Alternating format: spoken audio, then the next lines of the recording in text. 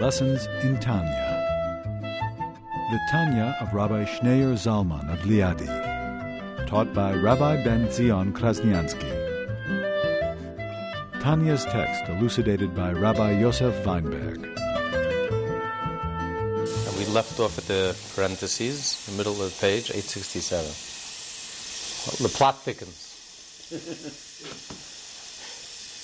He explained last week that the two names of God, Hashem and Elokim, are compared to the sun and the shield because God has the ability, God's kindness is the ability to create, to give. Only God has the ability to create something from nothing. So that creative ability is an expression of God's kindness, infinite kindness.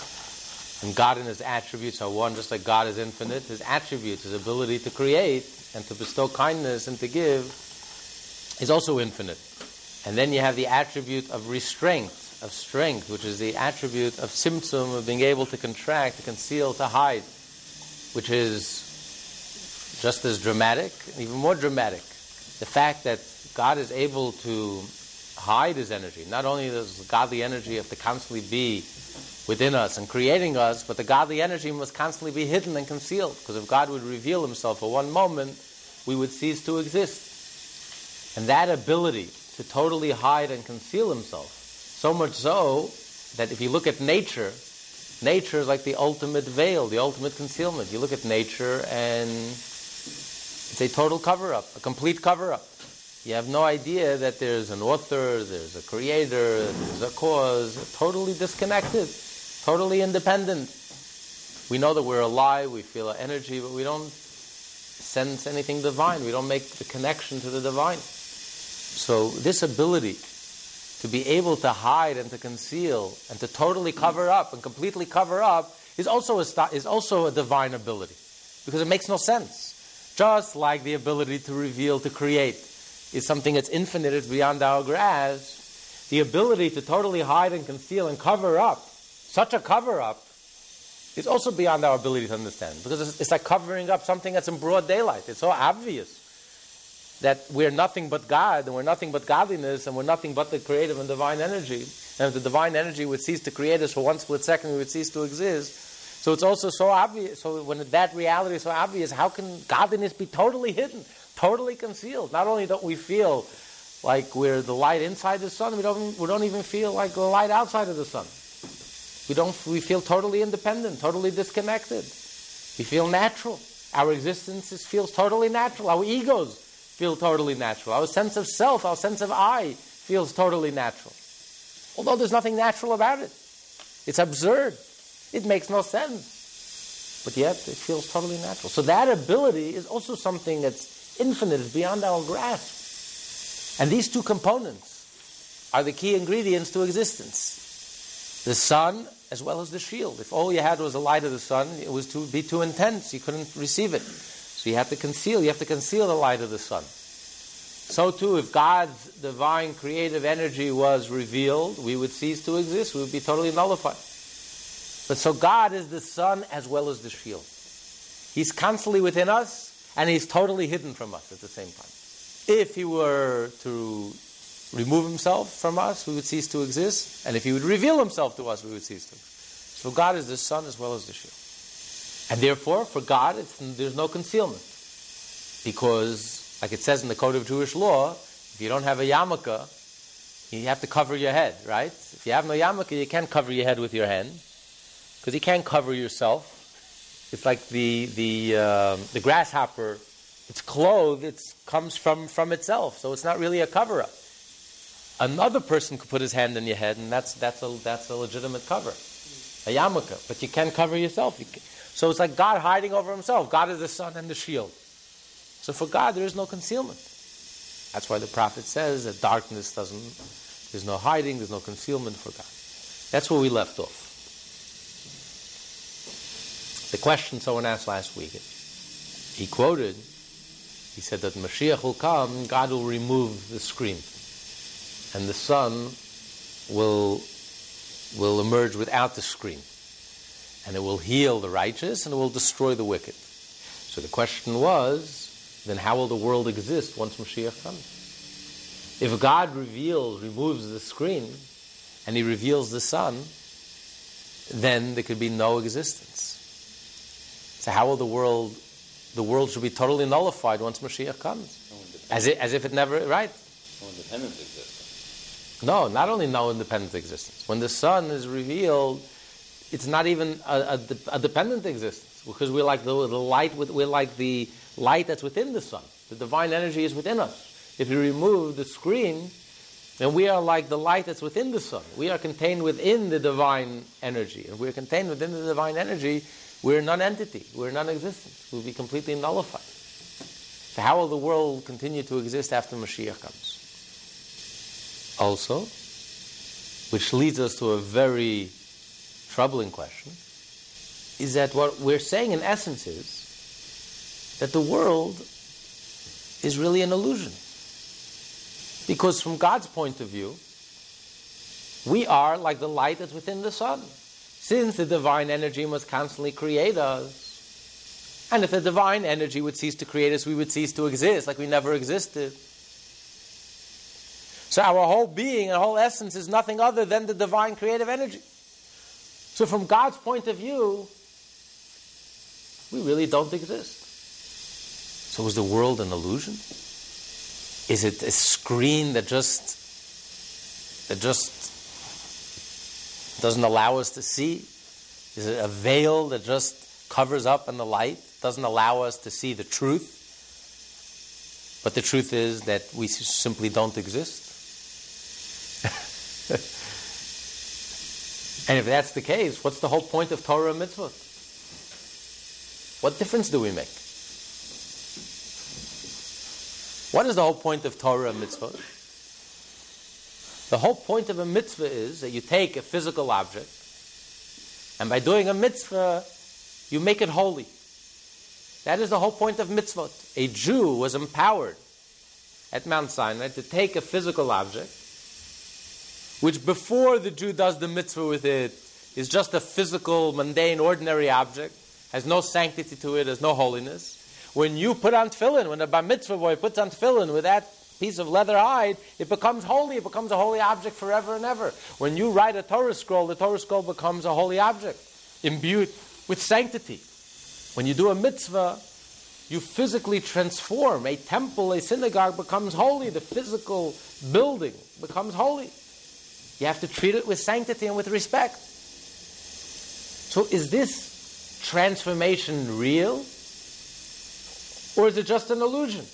Because if in essence everything is godly, because the truth is that the divine energy is constantly creating every single thing that exists, therefore in essence everything is truly godly, its substance is godly. Just because we don't see it, it doesn't change the reality. From God's point of view, from the real point of view, it's really godly. Just God has this infinite ability to conceal, so much so that we have blinders and there's a veil and we don't see. But the truth is, the reality is that the substance of everything is really godliness.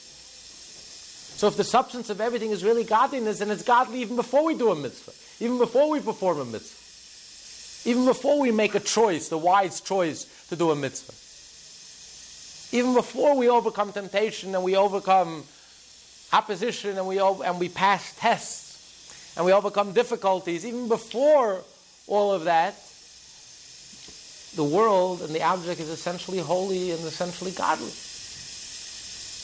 So there hasn't been a real transformation. Which leads us to another question. What about a tzaddik? Take the ultimate tzaddik, Moshe, who God spoke face to face. And unlike all other prophets, when God spoke to them, they went into a trance and they fell asleep, and Moshe spoke to God like you and I are speaking now. His body was a vehicle for God. God spoke through his throat. His body was a vehicle for God. So for him there was no concealment. So for Moshe there was no concealment. What is the point of Torah mitzvot for Moshe? If the world doesn't exist, for Moshe there's no illusion. And there's no concealment. And godliness is transparent. Then everything is godly. Before you do a mitzvah. What's the point of Torah and mitzvah?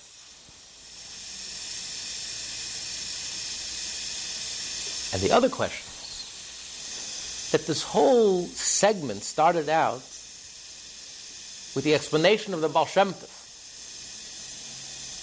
based on the Medrash, that the word of Hashem is constantly creating everything that exists. Everything that exists has a Hebrew word. It's made up of Hebrew letters. And the letters and the words bring everything into existence. That's the divine energy that brings everything into existence. But the question is, we just said that it's God's chesed, it's God's infinite creative ability that creates us. The concealment is the shield that hides the light and therefore enables us to exist. If there were no shield, we would be nullified. We wouldn't sense our existence. All that we would sense is the creative energy. Now, the creative energy is a reflection of God. Just like God is infinite, the creative energy is also infinite. God is one, the creative energy is also one. Now, how is it possible that there are so many words and letters, so many words, every object in this world has its own word, its own divine energy that's creating it? That there's a multiplicity of energies, a multiplicity of words. As a matter of fact, each object has many letters, because a word is made up of many letters. So as many objects as you have in the universe, you have many more letters. And each letter represents a different divine energy, and a word is a different combination of the divine energies that create this unique object. So how is it possible that the divine energy is multiplicit, is fragmented, is divided? God is one, His light is one, He is infinite, His light is infinite, His creative ability is infinite. And where do you get all these differentiations? In other words, how is it possible that this divine energy is able to create a multiplicity of objects, of beings? Where did this come from? The analogy of the sun and the shield is not an adequate analogy, because the shield doesn't create anything. The shield is just a cover-up. What gives off light? What gives off heat? It's the sun, the light of the sun. So if the creative energy, the analogy of the creative energy, the chesed, God's kindness, God's greatness, is the light of the sun, and the light of the sun reflects the sun, and God's name Elokim is only a cover-up, is God's ability to contract Himself and to hide. So the question is, where did this whole multiplicity come from? How is it possible that there's so many different letters and so many different sources? God is one. God is indivisible. So how is it possible that every creature has its own unique divine energy? There's a unique Hebrew letter and word for stone. There's a unique Hebrew word for ox, a unique Hebrew word for angel, a unique Hebrew word for heaven, a unique Hebrew word for trees, for people. How is it possible that in the divine you should have a multiplicity? There's only one God. And how do you have such a diversity of divine energy? Didn't you say that the Sefirot act as like a prism, and so it takes the light and it divides it up? Is that okay? Kind of the answer? Yes, you're leading into what he's now going to explain in the parentheses. This is a long parenthesis that concludes chapter 4 and continues throughout the whole chapter 5. And it addresses this and many other questions. And he's coming to clarify that the tzimtzum is not just a shield, it's not just a cover-up. The better analogy for the tzimtzum is that the tzimtzum is a keli, is a vessel. The light, it's like a light, it's contained in a vessel. Meaning that just like a vessel is not just a concealment, a vessel is an entity. The light shines through the prism, through glass. Light is pure, simple, undifferentiated, has no color. Well, when the light goes through the prism, what do you see? A yellow light, a red light, depending on the glass. So the glass is an entity that actually changes the light. It doesn't change the light per se. The light retains its pristine quality. But it changes the effect of the light. What you see suddenly from one light, you see suddenly yellow, red, purple, green, all different colors. All the colors of the spectrum. Because of the vessel. Whereas the vessel has the ability to change the light, to change the effect of the light. That suddenly the same light, you're seeing a yellow light, you're seeing a red light, you're seeing a blue light. So the light is one. It's one light. It's the same light. But the effect of the light is differentiated through the prism, through the vessel, through the glass. It differentiates the light, and the light is, you get many, many different colors. So he's explaining that when he said in the beginning that God creates the world through letters, through words, the letters and the words are like a vessel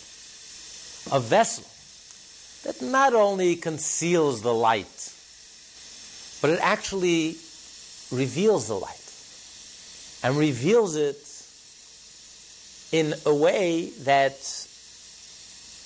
it contains the light, and it reveals it in a way that it's able to communicate the light, to break it down, and to communicate it in a way that it could reach even a multiple world, even a world of multiplicity.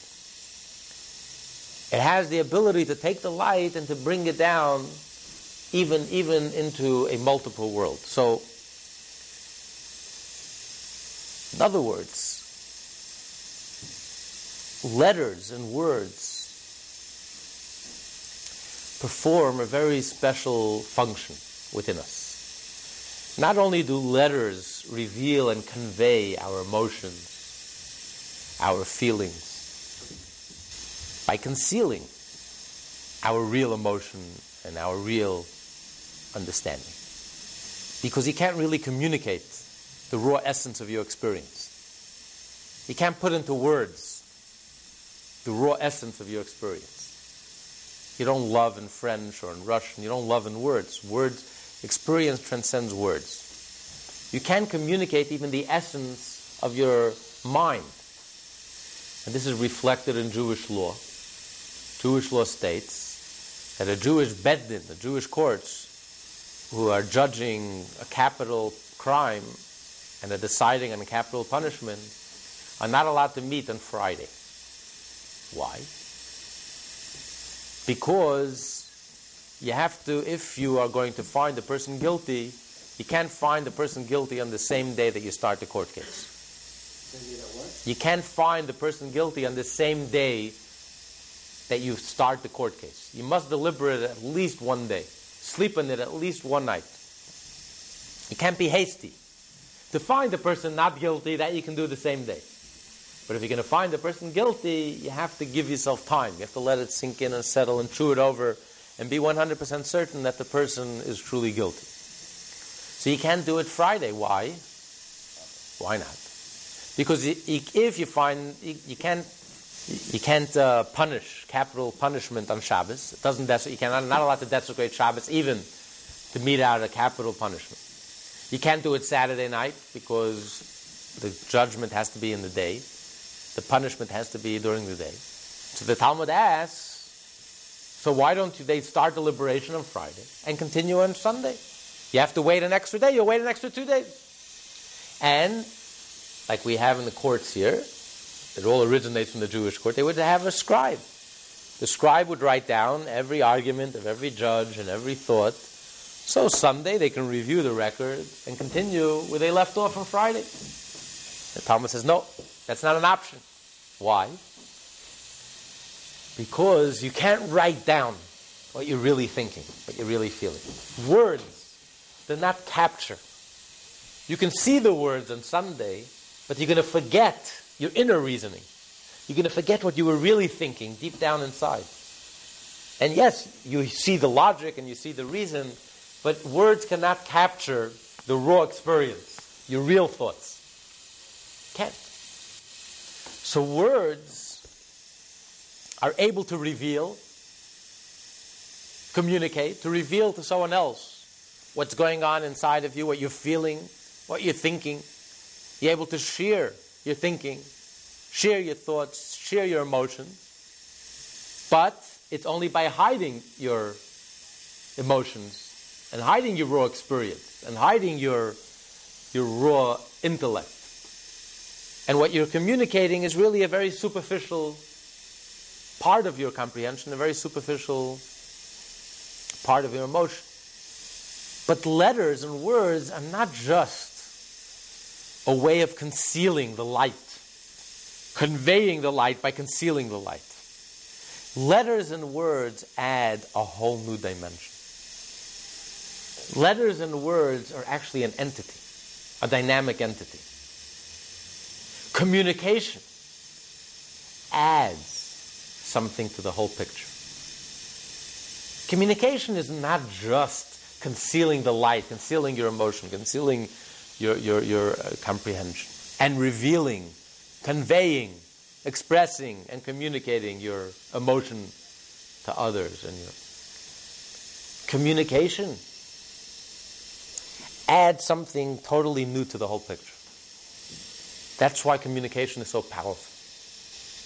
The Talmud said, I've learned a lot from my teachers, I've learned more from my colleagues, but I've learned the most from my students. When the teacher was forced to communicate, it amplified for himself, it amplified the concept. Something novel happened. Seemingly, words and letters are just a vehicle, just a vessel. Whatever you put in, it just conveys.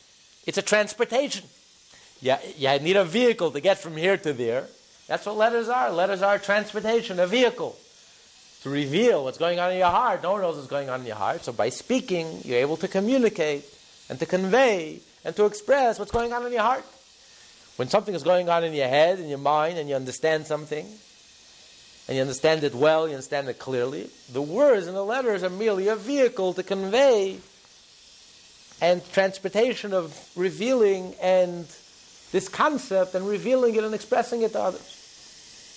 So seemingly it's only a vehicle, it's only a vessel. It doesn't add anything. But the truth is it's not so. When you communicate, it adds tremendously to the whole mix. And that's why we find the Torah calls a person a communicator. It's interesting. What is the Western definition of man? You look in the dictionary, which is a Western invention. What is Aristotle's definition of man? A rational animal.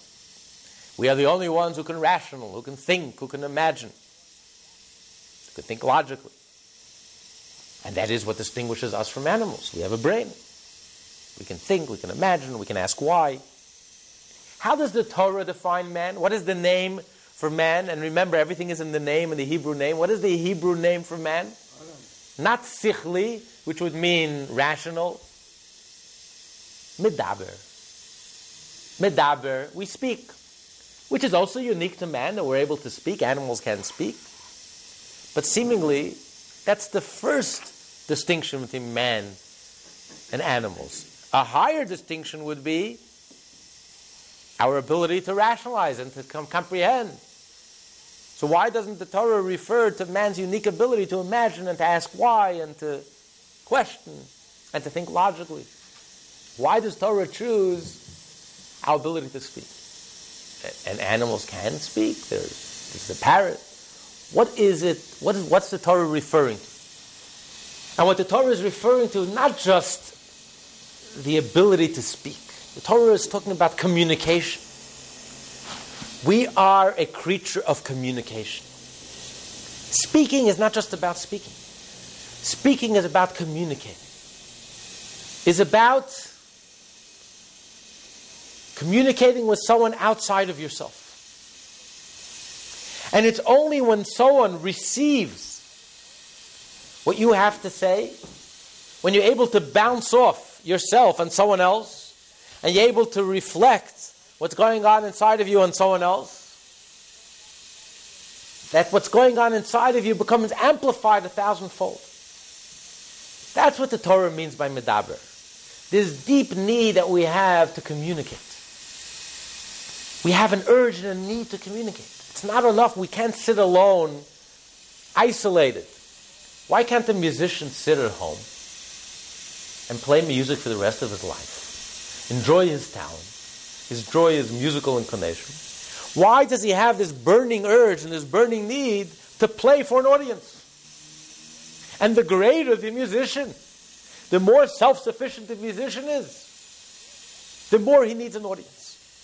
The more brilliant the teacher, and the more independent the teacher is. He needs no one. He just needs quiet, peace and quiet to sit and think and to reflect. And that teacher needs students. That teacher needs to reach more people.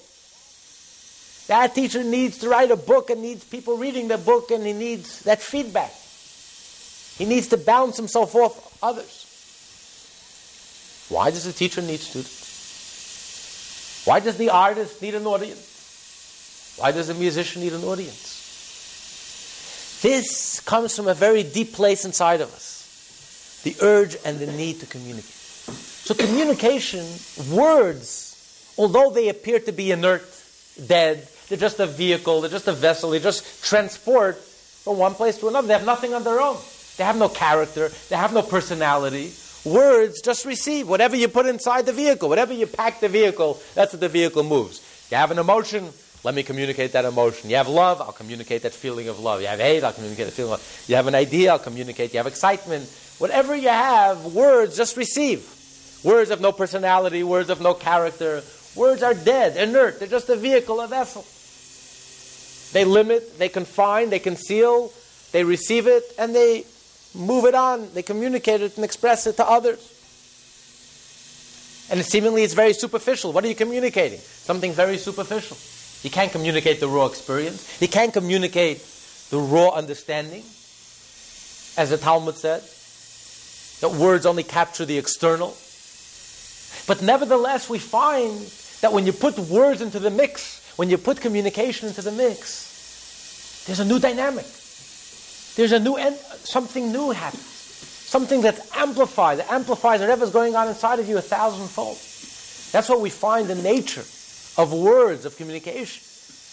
The nature of speaking is that when a person speaks and a person communicates, suddenly, seemingly out of nowhere, your mind opens up.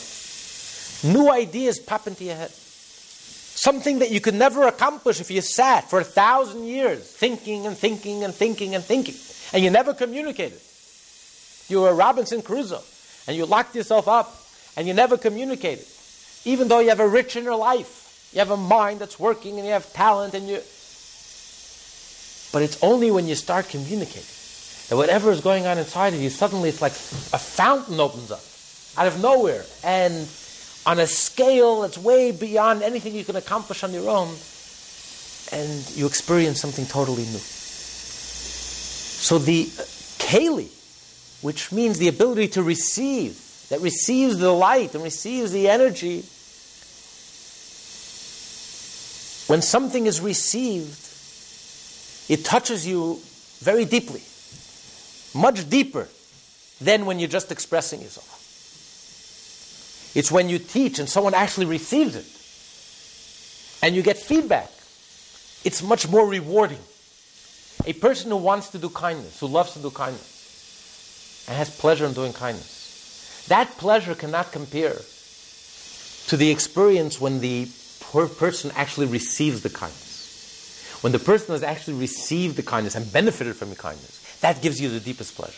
When there's a reception, when there's feedback, when there's communication. And that's the power of communication. You know, we lived in the communication age. Now we're moving on to the information age. But from the 50s, basically, we lived in the communication age. And when there's communication, society, the economy expanded 1,000-fold. It's a growth that's just way beyond. It's not a measured growth. It's an explosive growth. Once you add communication to the mix, it takes you to a whole different level.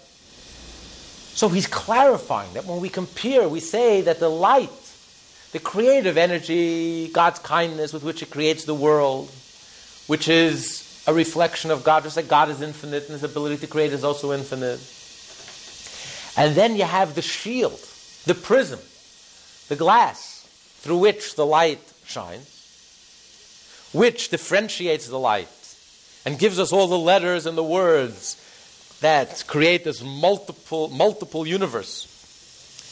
It's not just a cover-up, like a shield of the sun that just covers up on the sun.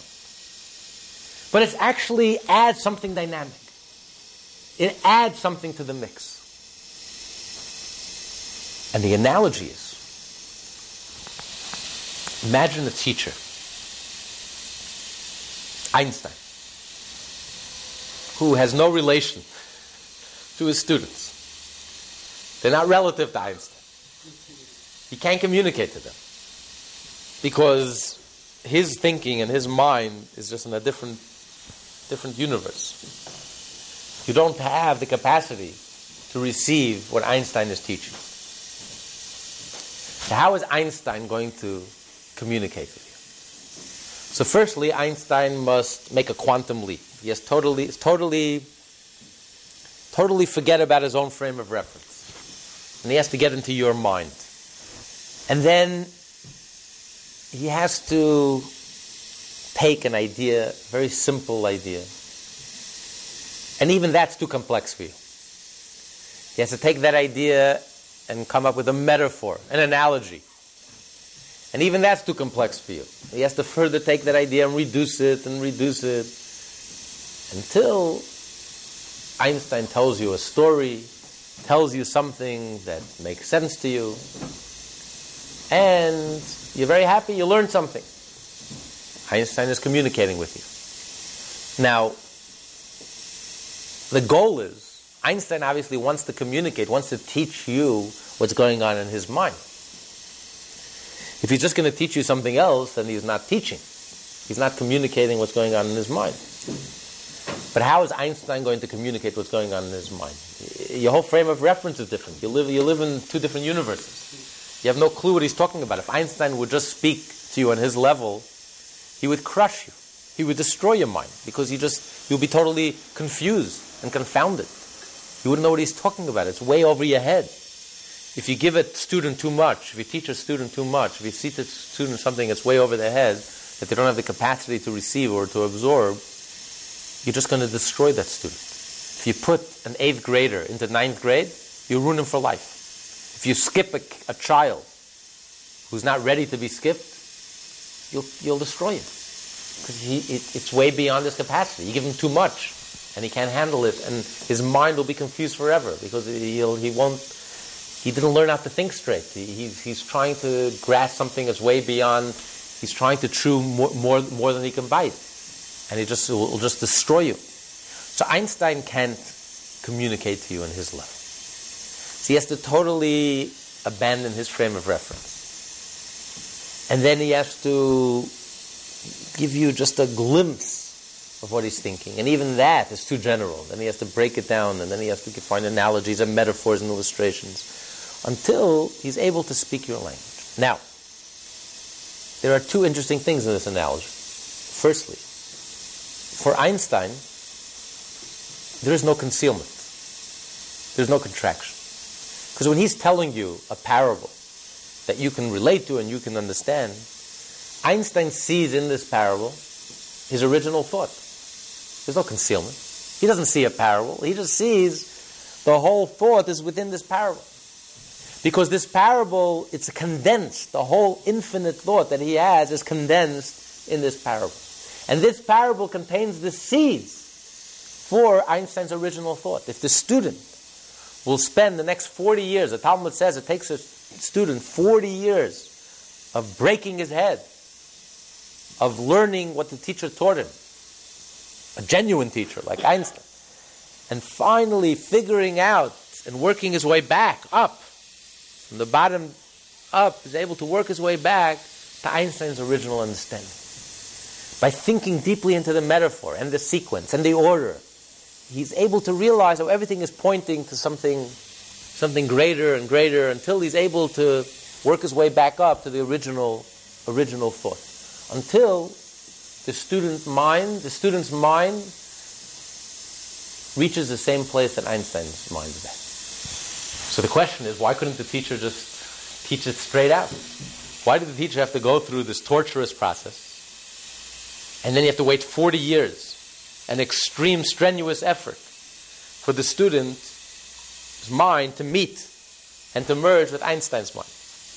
Why couldn't Einstein just tell it to him straight out, as is, without any concealments, without any veils, without any metaphors, without any contractions, without any condensing? And the answer is, because he would have destroyed the student.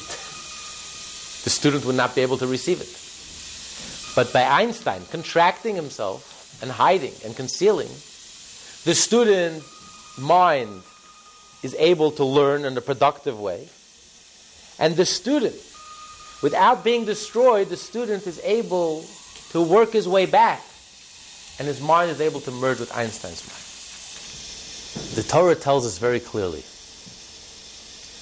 that this world that we live in, this finite material world, this world of nature, which is confined by nature and limited, is not an illusion.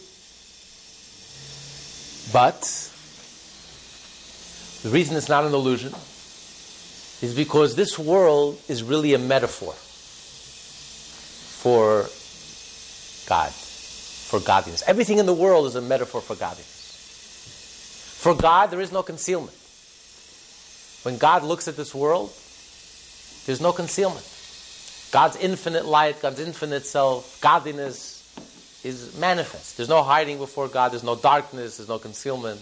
It's all clear and manifest. However, for us, we are very much limited by the world that we live in, by the world of nature. But within the world of nature, within the world that we live in, it contains all the seeds of the infinite. Because everything is truly godly. And it's really up to us.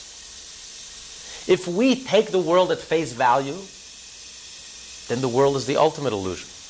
If we take the world at face value, that it's all about ego, and it's all about I, and I am independent, and I create my own success, and my brawns and my brains and my smarts make me successful, then if you take the world at face value, it's truly an illusion. It's truly a lie, one big lie. It's false.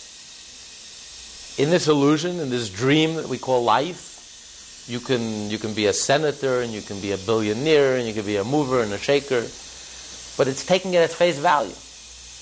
Then it's an illusion. However, it's up to us.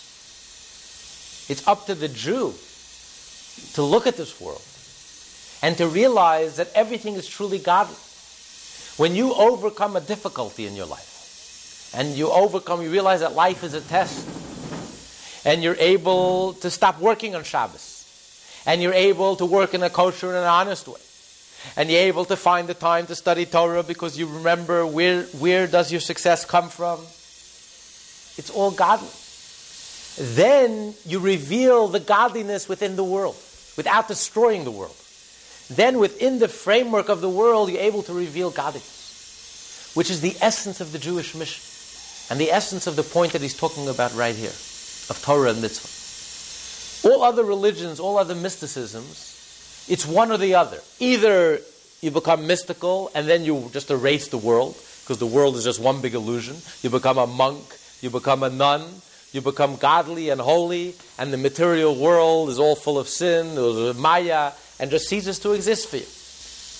Or you just totally embrace the material world and the physical world, and you totally exclude the spiritual world. Or you compartmentalize the two. On Shabbos I'll be holy, but then I go into the real world, and the twain shall not meet. The whole essence of Torah and mitzvot, the whole essence of Judaism is that God wanted a world. He wanted a world with a structure, a finite, limited world. And He doesn't want us to destroy the world. He wants the world to remain intact. The ultimate goal is when Mashiach will come, God will not nullify the world. The world will not be destroyed. Maimonides says the world will continue and be a very natural world. There'll be newspapers and there'll be radio and there'll be television, there'll be science. The world will not be destroyed. But we will reveal within this framework, within this finite, limited framework, we will reveal that in truth it's all godly. And it's up to us. So, when you say that God created the world with letters, with words, letters and words come from a very special place within your soul. Letters and words come from a very deep place within you.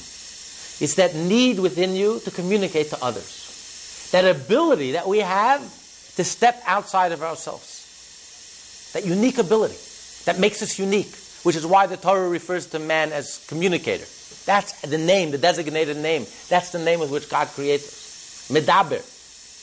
It's our unique ability to see ourselves as outsiders, as someone else sees us. It's God's ability, so to speak, to see himself from an outsider's point of view.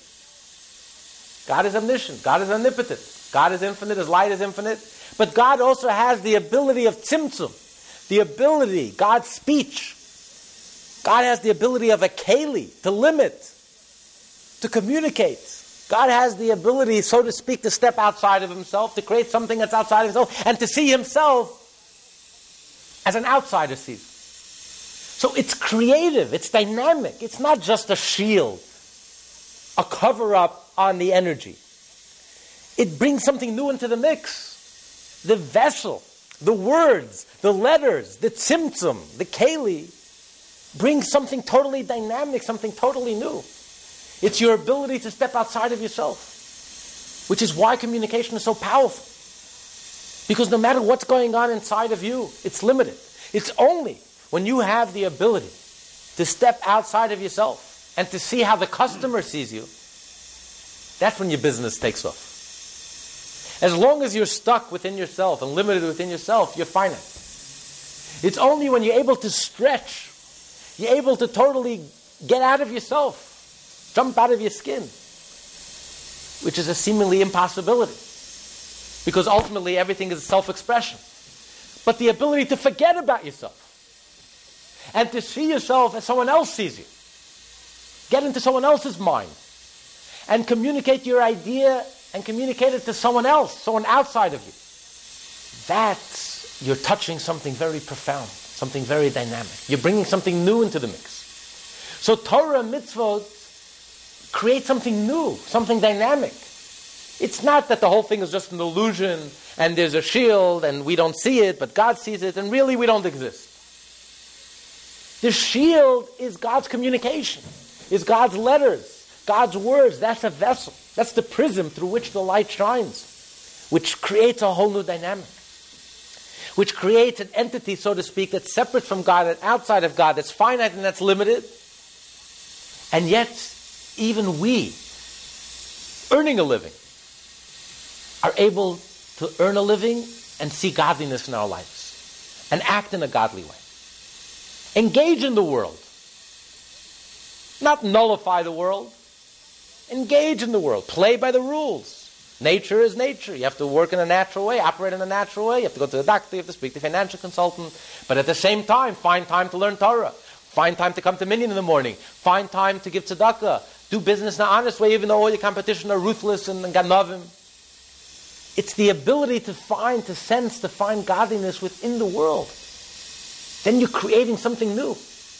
You're taking something secular, something mundane, and you do a mitzvah with it.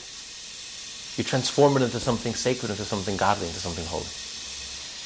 So he's clarifying that the tzimtzum is the ability, just like the analogy with Einstein, that Einstein has the ability to communicate to someone who's totally in a different universe than him.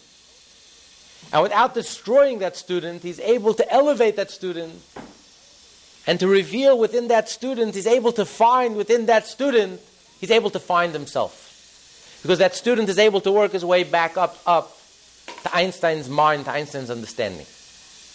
And that's the power of communication. And that's the ultimate expression of godliness. God created a world in which He is hidden, in which He's concealed. A world that feels like something other than God. That's separate from God. It's independent from God. We look at God as a stranger looks at us, as an outsider is looking at someone else. It's other than us. God is something other than us. And we're looking to God, and we're trying to relate to God. But by looking to God as something other than us, and by us being able to discover God, and all roads lead to Jerusalem, that we're able on our own to come to the realization of the reality of God, and find God in our daily lives, that we do business in a godly way, and we realize that everything is godly, then we're able to reveal the true essence of God, the truth of God. That God is so true that He doesn't have to overwhelm us with His presence. But even when He's totally hidden and concealed, inevitably we'll all find our way back to that truth. Because that truth permeates everything. God is not only God in heaven, but God also is God on earth. There is no difference. Even in the world that's materialistic and natural, even in this world, the truth is everything is godly. And that is the ultimate expression of God's truth. Just like the ultimate expression of our truth is when we communicate. It's only when we communicate that we feel whole and we feel complete. The ability to step outside of ourselves and to communicate ourselves to others when we reflect it back in a relationship, when we reflect it back from someone outside of us. That's when we reach our ultimate creativity. That's what marriage is. Marriage is when you forget about yourself and you see your reflection in someone else. Someone else reflects you back. That's when you're able to create. That's when you achieve the greatest dynamic. That's when you feel whole and complete. Otherwise, you're just half. And half really means nothing. So Tzimtzum is very active, it's very dynamic. It's not just a concealment. It's not just a curtain. It's not just a shield. The Tzimtzum is actually a vessel that contains the light, transports the light, reveals the light, communicates the light, differentiates the light, but within that differentiation, it actually creates an entity. Just like the vessel is an entity, the prism, the glass is an entity separate from the light. It creates an entity that's also separate. We communicate to someone outside of ourselves. When we say that God communicates, God creates something that's outside of Him. God creates an entity that feels that it's outside of Him. So that entity, that separation is real. That perspective is real. We're not an illusion. And therefore, what we do with our lives, our choices, the Torah and mitzvot are very real. It's real. Something very real is happening. When we're able to communicate, when the student is able to reach the level of Einstein, within his mind is able to uncover the teachings that he was taught, and is able to uncover and reach the mind of Einstein within his mind, and to discover the Einstein within him.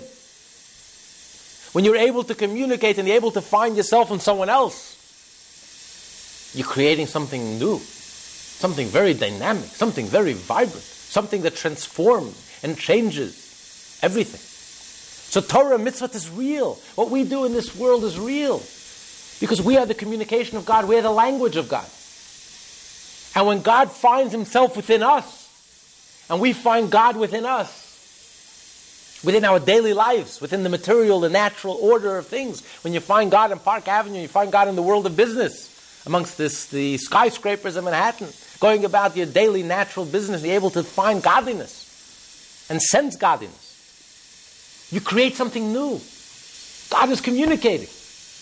We're His language. God is revealing His truth, His ultimate absolute essence is revealed. It's Einstein's ability to communicate with a student that's so distant from him. And without destroying the student, that's where you see Einstein's ultimate greatness. So where's the essence of God revealed?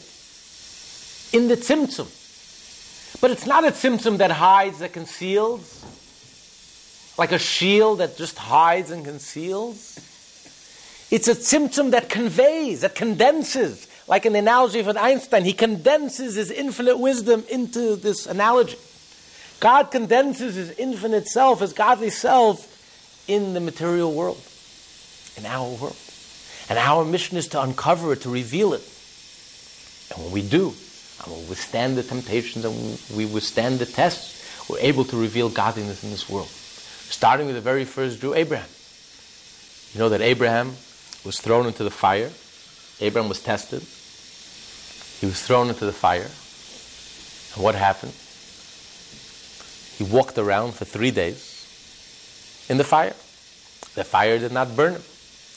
He experienced it as a walk in botanical gardens. The wood that he kept on throwing into the fire to add flames to the fire. It was so hot. Anyone standing within anywhere close to the fire got burned up. Any wood they threw into the fire just turned into a tree. It was like a garden. Abraham was enjoying his walk in the botanical gardens in the middle of the fire. So what's going on here? You have a fire. By nature, fire burns, fire consumes. And here there was a fire and it didn't consume. Why? Because Abraham was tested. This is one of the tests, the first test of Abraham. Abraham was tested and he passed the test with flying colors. He was undeterred. He remained true to his principles, to godliness. When he remained true to his principles, he revealed that nature is nothing more than godliness, than the divine energy. And from the divine energy's point of view, who says fire has to burn? It's only from the Elokim, the name Elokim, the letters, the words, the vessel, the vehicle, the prism that creates this differentiated world that fire burns and water has the qualities of water. But from the undifferentiated infinite light with which God creates the world, there is no difference. So who says fire has to burn? It could be a fire and it doesn't burn. The burning bush was not consumed. It burned and it didn't burn at the same time. When a Jew reveals in his life, reveals that the world is godly, then you discover that you have a blessing in your life. You have a blessing that's beyond nature, within nature. Suddenly everything in nature works out. The more you strengthen your relationship with God, the more you find time to study Torah and to do mitzvah. Miraculously, everything in your life suddenly becomes miraculous. Within nature. Not the split, the sea opens up, but suddenly you're successful in your work, you're successful in your health, you're successful in everything that you do. Miraculously, but within nature. Because you reveal in your life that nature is nothing other than godliness. Nature, the vessel, the vehicle, the letters, the language are just a means to communicate your essence. It's not a concealment. It's actually a revelation of your essence. That's what Alter Rebbe is trying to say here. Letters are a revelation, but not just a revelation of your external self, your external emotions, or a revelation of your external comprehension, understanding. It's actually, communication is a revelation of your essence. The need to communicate, the urge to communicate, the ability to communicate. And within this communication lies the seeds of your essence. The ability to step outside of yourself, to find yourself in someone else. That's why when you do communicate, whatever is going on inside of you is amplified 1,000-fold. It creates a new dynamic. It changes you. It transforms you because it reveals your essence. And when your essence is revealed, everything works on a different level. It's 1,000 times more powerful. Not one. It's not relatively. It's more powerful. It's a whole different world. So when a Jew lives in this world, God, we are the language of God. We are God's communication. And God, His light, which is God's creative ability to create something from nothing. But when God's light goes through the prism and is differentiated and creates this physical, natural world that we live in, it's not that God's light is concealed and hidden. On the contrary, the prism, the vessel, the words, the language reveal God's essence. It's the vehicle that brings God's essence into this world. Through us. When we receive the word, when we receive the communication, when a Jew opens his eyes and realizes that within this world is the seeds for the infinite, because everything in the world is just a metaphor for godliness. And everything is divine providence. And God is with us every step of the way. And you open your eyes. When we receive the word, we reveal God's essence. So that the symptom is not concealing, it's actually revealing.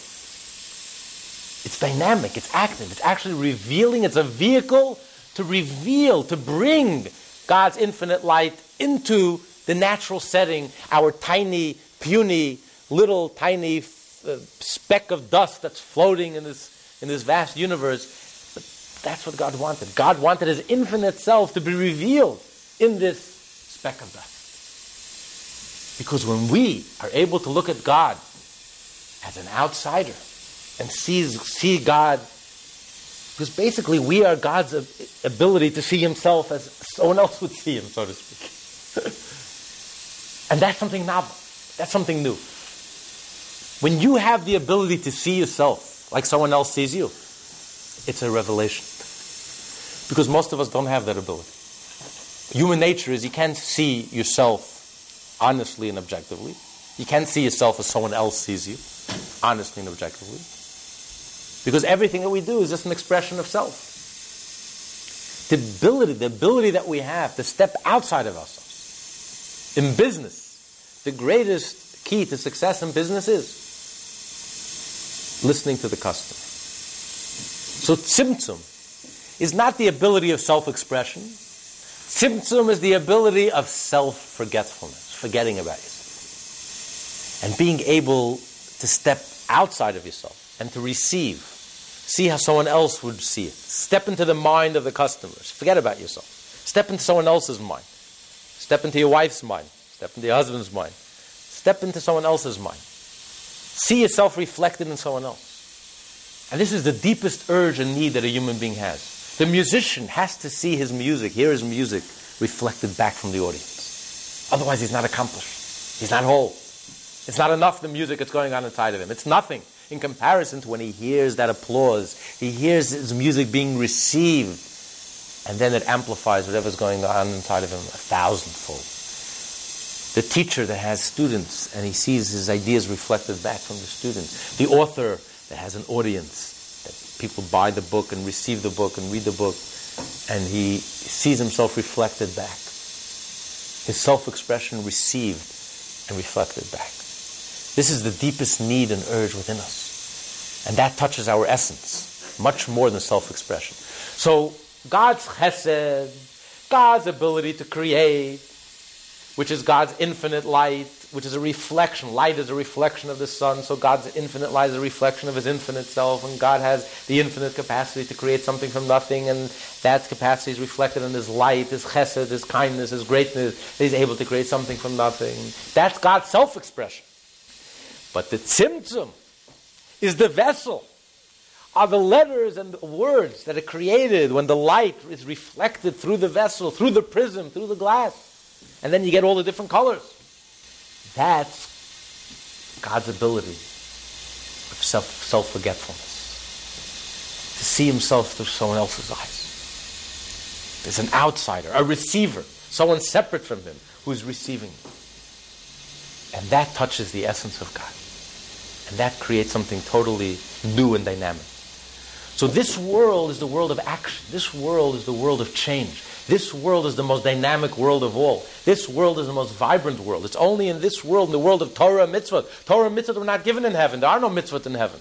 It's only in this physical world that we, through our choices, through our wisdom, through our choices, through our overcoming difficulties, through our standing the test, just like Abraham passed through the tests, inner and outer difficulties, and by sticking to our truth and to sticking with godliness and recognizing godliness in our daily life, as we go about our daily natural lives and business, not only on Yom Kippur or Rosh Hashanah, but as we go about our daily business, we change the world.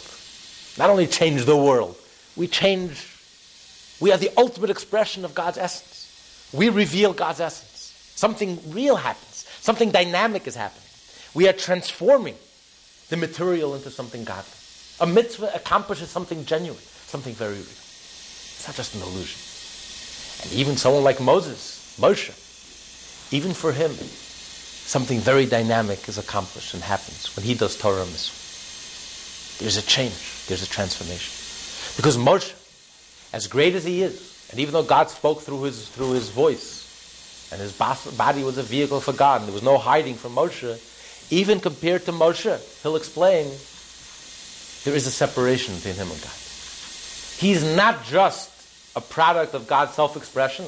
He's also a product of God's hiding himself, of God's self-forgetfulness. And therefore, when Moshe receives God, it also creates something new and dynamic. It creates something new. Movement, change. Something stirs, something changes, something shifts. So yes, words, there are two types of words. There are words that conceal, which describe most of the words in our life. We talk and talk and talk and talk to ourselves and to others. Very little stirring of the soul, very little illumination, a lot of words, and no light. The more we talk, the more alienated we feel. The darker it gets. We live in the most talkative society in history, and the least illuminated, the most darkest society in history. So talking is concealment. Like we said earlier, talking is a concealment. It's a vessel that hides, conceals.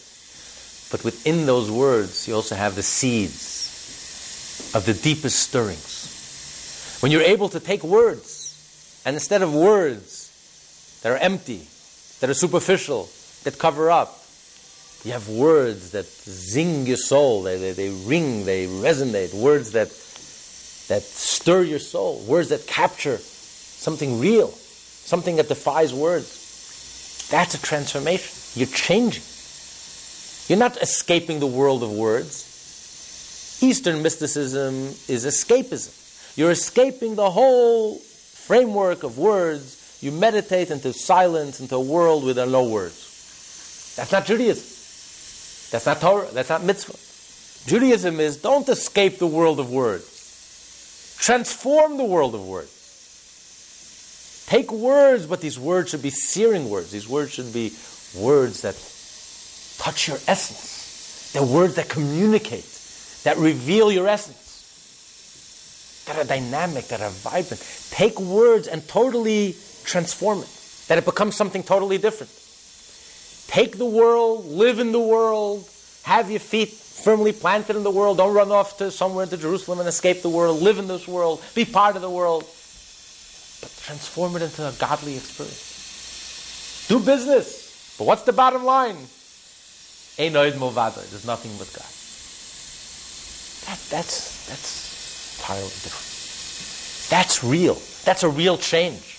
You've taken something material, words, which are material, which are external, and you've transformed it into something essential, to something core. Because then the words convey and reveal the essence. You've brought the essence into the world of words. You're not limited. You show that you're not limited. When you can only express yourself with light, you can only express yourself, then you're limited.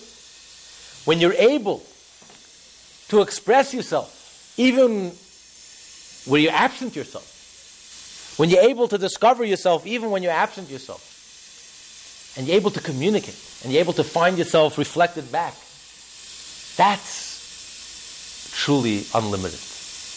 When God is only revealed, when He's revealed, then you don't know that God is truly unlimited. When is God's essence truly revealed? When He can even reveal Himself even in the finite. When you can discover God even in the finite. When you can discover God even in your daily life and even in the natural world without destroying the world. When Einstein could reveal himself in that simple student without destroying that student. That's when you know that what Einstein knows is genuine. That he's able to communicate that and find that, discover it even in the simple student's mind. So, this limitation is not just a shield that hides. It's actually the ultimate revelation of God's essence. That God is truly being unlimited.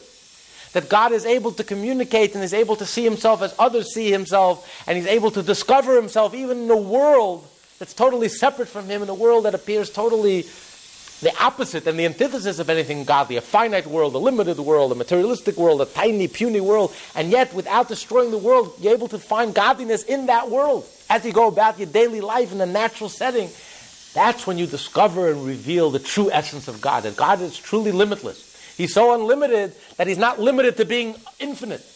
He's not limited to being unlimited. He could even express Himself even in the finite. As a matter of fact, the finite is a much deeper expression of His infinite self, of His essence. Because God is truth, God is essence, and therefore you find God everywhere. Even outside of God, so to speak, you'll also find God. Even when God creates language and words and creates an entity that appears to be separate from God, even there you end up finding God. Even when God creates a world which is natural, which is the antithesis of godliness, Abraham was surrounded by idolaters and pagans. Even there Abraham was able to find God. When we live in the world that we live in, and yet you're able to find godliness by studying Torah and coming to Minyan and putting on tefillin and learning and acting kind and doing business properly, kosher, you discover the truth, the essence of God. That God is so real that you find Him everywhere, even in a place where He's absent, so to speak, appears to be absent. When Einstein is able to find himself in the mind of the student, then you know that what Einstein knows is genuine. The idea is genuine. He's able to communicate, even in a place that's totally divorced from it. So God's ability to totally divorce Himself, so to speak, God's ability to step outside of Himself and to create something outside of Himself, so to speak. That we look at God like a stranger looks at us. We're looking at God from the outside. And yet even we find God. That reveals the truth of God. So Tzimtzum is very active, it's very dynamic. It's a reality. The world that we live in is a reality. Our service of God is a reality. Our mitzvot is a reality. Our Torah that we learn is a reality. It's real. We're accomplishing something. We're revealing something. It's something very dynamic. It's not just hiding, like hide and seek. God is just hiding. But really all it is just a hiding. But if we were to see, then there's nothing really there. There is no reality. There's no entity. No, Tzimtzum brings something new into the whole mix. And therefore it creates a dynamic reality. And we accomplish something. And we change this reality. And we reveal godliness through our service. It's our choices and our wisdom and our resisting temptations and overcoming tests that we actually reveal and bring godliness, reveal godliness even in the finite world. And we reveal the essence of God. So this is a point that he had to clarify, because if he just left off what we learned last week, that God is the sun and God is the shield, and it's just a concealment, a shield doesn't add anything. A shield is only concealment. So if Tzimtzum doesn't add anything, if Tzimtzum is just a concealment, then in reality it really is an illusion. Because from God's point of view, there is no concealment. God is the sun and the shield, and the truth is that from God's point of view, we don't exist. So he must clarify in this parenthesis that the Tzimtzum is not just a concealment. The Tzimtzum adds something. Just like the prism, the glass adds to the light, that suddenly you see a red light and a yellow light, you see all the different colors. It adds something. Tzimtzum actually adds something. It adds the ability to step outside of yourself, the ability to communicate. And it creates a new perspective, a new reality, a much deeper reality, much more profound reality. It reveals God's infinite light, infinite essence in the physical world, in the setting of the physical world, specifically in the setting of the physical world. So it's only the Tzimtzum that's actually a vehicle that reveals godliness. So what we're doing in this world, and our service of God, and our Torah and our mitzvah and our personal struggles are very real, are real to the essence of God. It really matters. It really makes a difference. We are living in the most dynamic, vibrant, most profound. We are the only part of the world that really changes, that creates a real change. We take a physical hide of an animal and we transform it into a sacred object. We reveal godliness in our daily lives. Every one of us was given a portion of this world that we have to sanctify, that we have to transform, we have to change. No one else can do it for us. When we do our job, hopefully God will give us a bigger portion so we can sanctify it even more. So he adds the end of chapter 4 and chapter 5, he puts in the parentheses, because although this is very Kabbalistic and very deep and very profound, and he speaks in like code words, but nevertheless, he must insert this, because without this clarification, we're going to walk away with a whole misconception of what Tzimtzum is. That the world is created through words, through letters, it's real, and yet God is one and His light is one. And yet there are many letters. Every object in this world has many letters, many different divine energies. But that's created through the keli, through the vessel. The letters are the vessel and the effect that the vessel has, the prism, the glass has on the light. So the light remains simple, undifferentiated. But when the light passes through the letters and words, the letters define the light, shape the light, and give it a shape. So when the divine energy is contained within the Hebrew letters define the divine energy and give it a shape and communicate the divine energy into the multiplicity and multiple objects that exist in this universe. But that creates something new. It's an entity.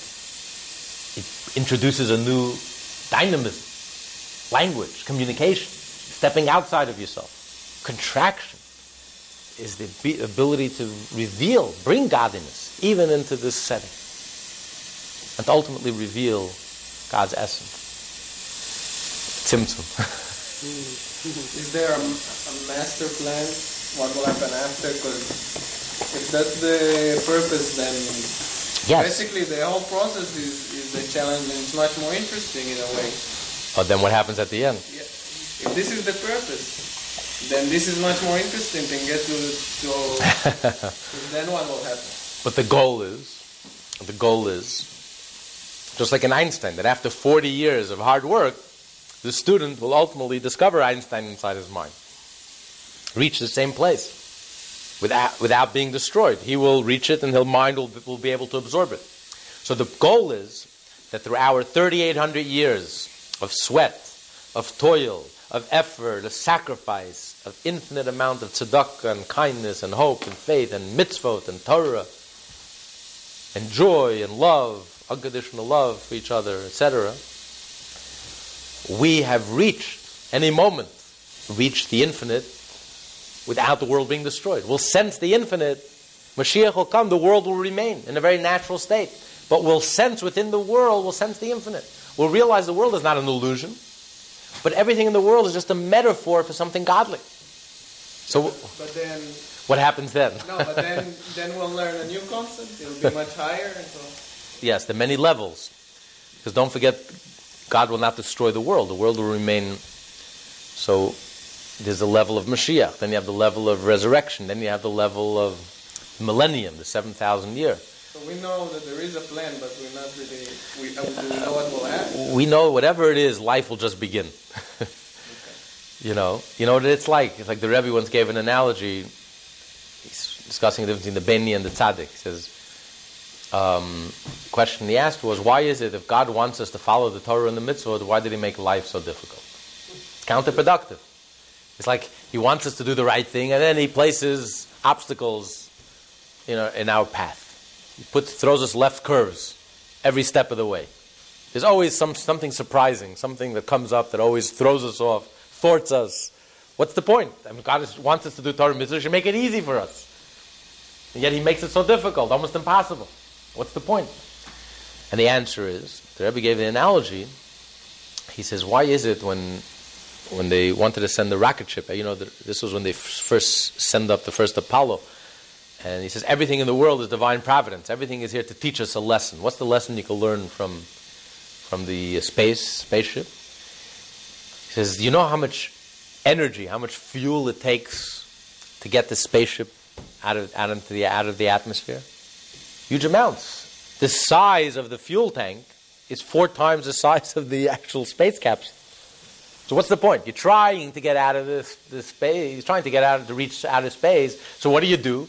You piggyback this huge monster load that only makes it even more difficult to lift off. Because now not only you have to schlep up, they have to schlep up all this mass.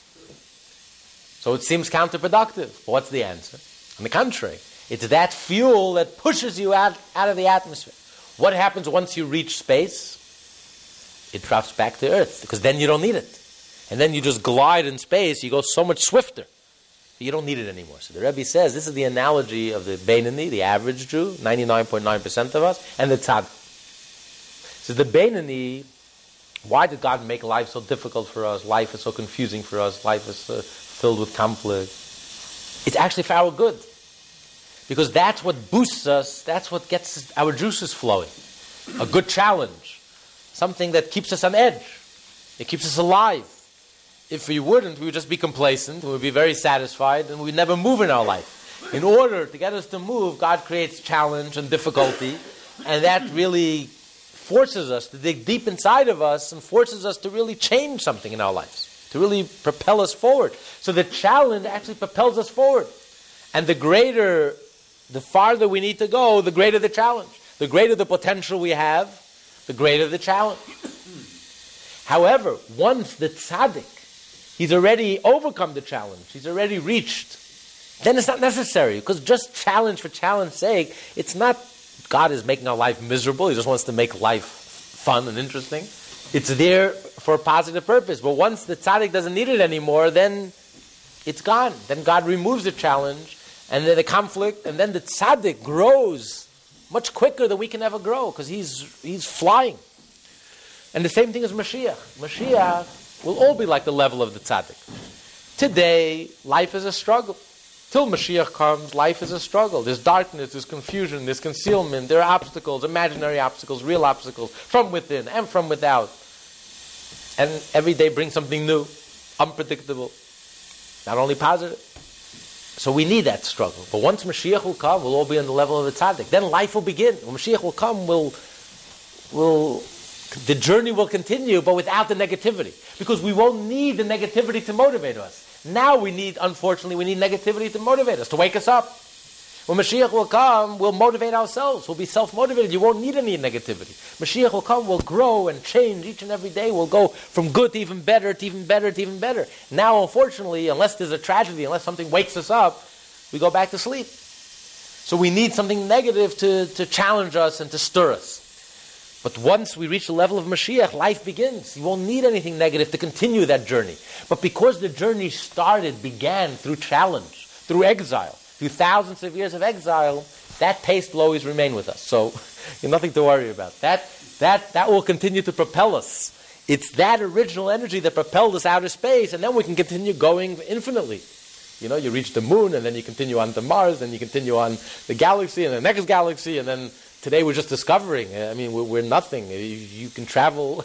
It's endless. It's infinite. So Mashiach will come, life begins. We can't imagine what that's like now. But don't forget, all that propelling forward is all based on the original fuel, which is our challenge today. So we create Mashiach through our effort and struggle in the darkness, especially in the deepest darkness, especially in the last moments of the darkness. It's our struggle that actually gives the ultimate push forward that will continue and propel us forever and ever and ever. If the negativity propels us and makes us go that much further, then do we really need Mashiach anyway? Oh, no, so the negativity is not an end in itself, God forbid. The negativity is a means to an end. But the analogy of the rocket, once you're in space, you don't need it anymore. So then it becomes superfluous. Then Hashem removes it from us. What's the point? Hashem, it's not just to aggravate us or to make life fun, to inflict pain on us.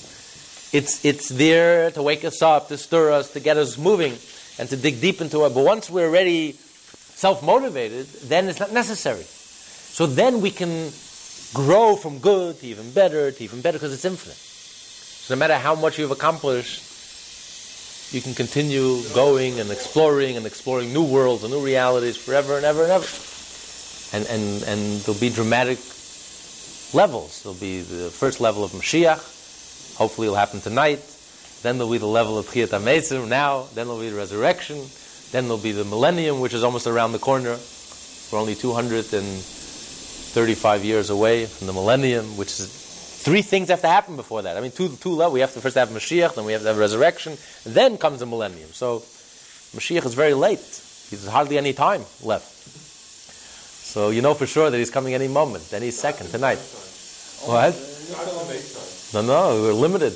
One thing you can't create is more time. It's true, once Mashiach comes, but when you're having fun, time flies very quickly, so it's not fear. The exile lasted for 2,000 years, 3,800 years. Mashiach will come for a day. That's not fear. Simply not fear.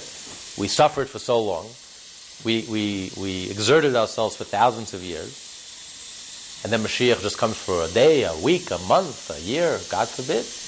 It has to be commensurate to the pain, at least. Of course, it has to be 1,000 times greater, 500 times greater, infinite times greater. So Mashiach is way overdue. To be continued.